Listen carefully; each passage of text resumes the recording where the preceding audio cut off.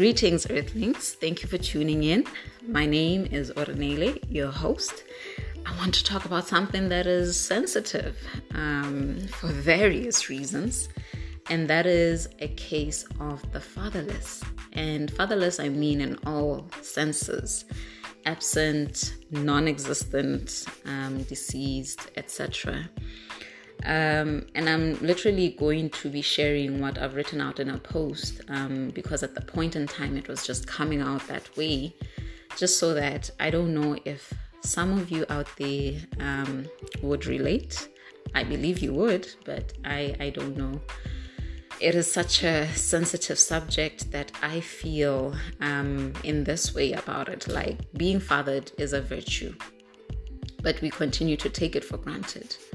Our parents take it for granted, and I mean our mothers and those fathers take it for granted, and the community takes it out of context sometimes, and they misunderstand it. But the most painful part is they criminalize those that are going through the ordeal, and I mean the fatherless child. Never mind, there are varying reasons. Never mind the mother that has lost a husband or a partner. Never mind the mother that feels justified for taking you away from your father. Never mind a community that probably mispersecuted the man that is your father.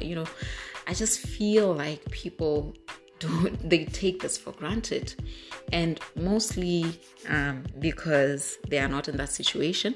But some of the people that are in the situation can take it for granted as well, by just brushing it over and not necessarily just processing it through the system. So I feel like the world has spoken. They've given their views, their posts, and all of these assumptions and notions about it. But I feel like I don't hear the fatherless speak as much as they should. Or some do speak, but they're misunderstood, or people aren't ready to even give them the airtime. And it's often, the cry is often beyond a case of wondering why you don't have your own father. It's not about that, because some parents think, no, not everybody has to have a father. But when you are a child and you didn't know that you had to have a father, but all of a sudden everybody around you, your relatives, your friends at school, your mother's friend, the kid has a father. But it's beyond that. It is also it has everything to do, what I've learned, it has everything to do with the fundamental design of the spirit in the spiritual realm, for the mandate that was given a man to father. God bestowed upon a man a virtue, a mental, that is called fathering. And that fathering is meant to pour into you. Now, even before you realized you had a situation, you were already in deficit of this that you were supposed to be receiving. And, scientists will explain how it has psychological impacts to you, developmental impacts to you, etc., etc. But from a spiritual point, that is exactly what I'm saying. And I'm only speaking for and about the fatherless, and hoping just that we continue to appreciate the magnitude of this thing. And the same will go for a mother that is not present. Probably because, unfortunately, in sad situations, they lost their lives through giving birth. Or there are instances where they leave you and deny you for whatever reasons, and all the like. You have a mother and circumstances are hard and they give you up. Circumstances are hard and you grow up with your grandparents. The same goes for fathering. This is a spiritual, mental, that is meant to bring you up. And you as the fatherless, or us as the fatherless, it's a sense in you that you don't even have, it doesn't need to be cultivated in you. Your spirit will always be looking out. Your blood, the gene that is in you, that sense will constantly reach out with the hope of some embrace. But because the embrace doesn't come, you will continue to have that void. and people will not understand it. Sometimes I feel like people don't understand it because it's beyond what we think and see with our eyes. It is deeper than that. For the fatherless, they can't even express why it bothers them so much. Because people will say, your father was a drunkard anyway, you're better off without him. It does not matter. There is a mantle that is bestowed upon that human being to have done that part. Because I learned something. God is about the Trinity. He is about the threefold God. And I've seen that he's done it in his church by having God, Jesus, and the church. I've seen that he's done in his being, God, the Son, and the Holy Spirit. And he has done the same in a family setting. That is how it's supposed to operate. And that is why there's this constant, void and fight when a father isn't in the picture. Some people think the father is there to give you money, but it's just them being there besides you. That is the mandate, and that is the connection and bond and nurturing that needs to take place. And the other thing is that, like I said, the Trinity, the mothering role is hard enough when there's no fathering role, because these two are supposed to gel and make a complete circle when the child is in the picture. So a mother will do all they can, and it will not be enough.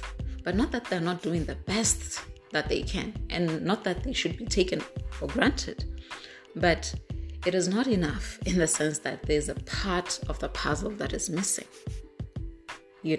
It matters. It matters. That's just what I'm saying. So the fact of the matter is just that spiritual yoking is not constantly being poured as much as the other is being poured into the child.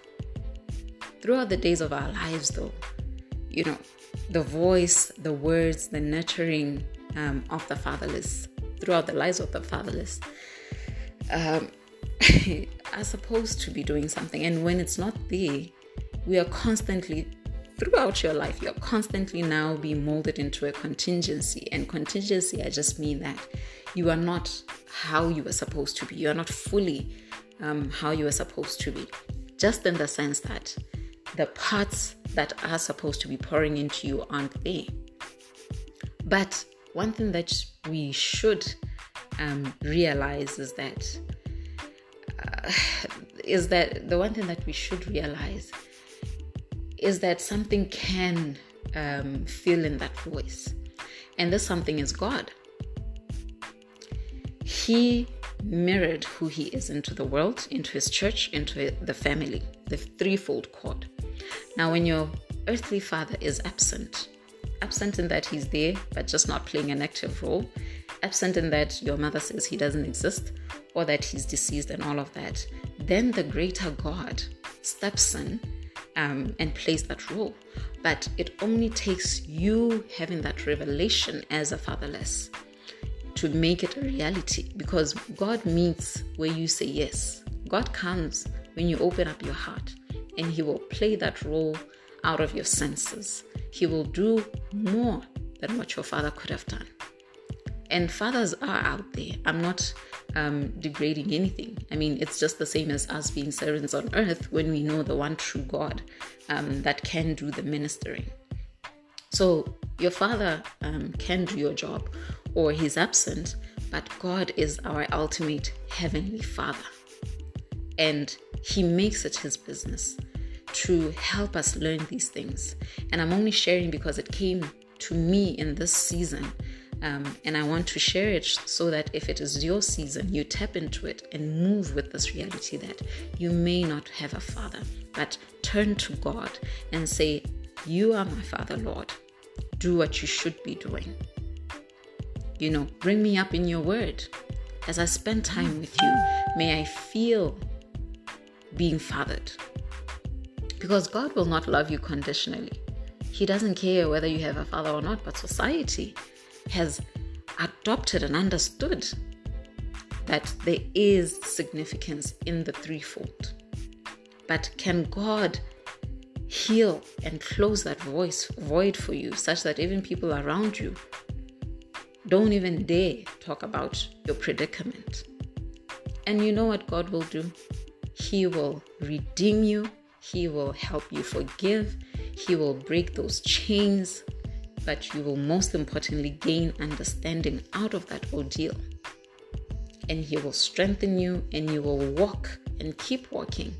Now not in sadness, but in great understanding. That your earthly father has failed you, but your heavenly Father has stepped in, because Him who He had sent is not doing that job, or is not present to do that job. So do not despair, please. It is painful. It is a journey that I've walked, but only through God. I'm telling you, nobody set me down. Nobody tells you these things.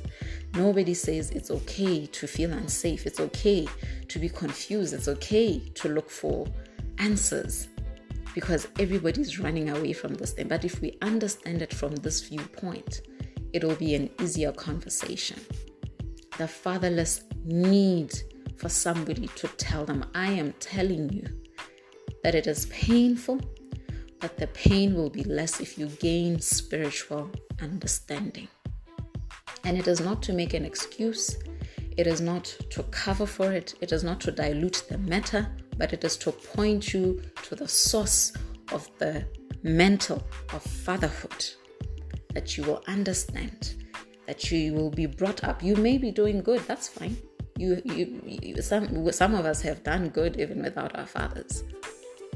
But just now having to come full circle in understanding and appreciating and living with it. Don't run away from the factor.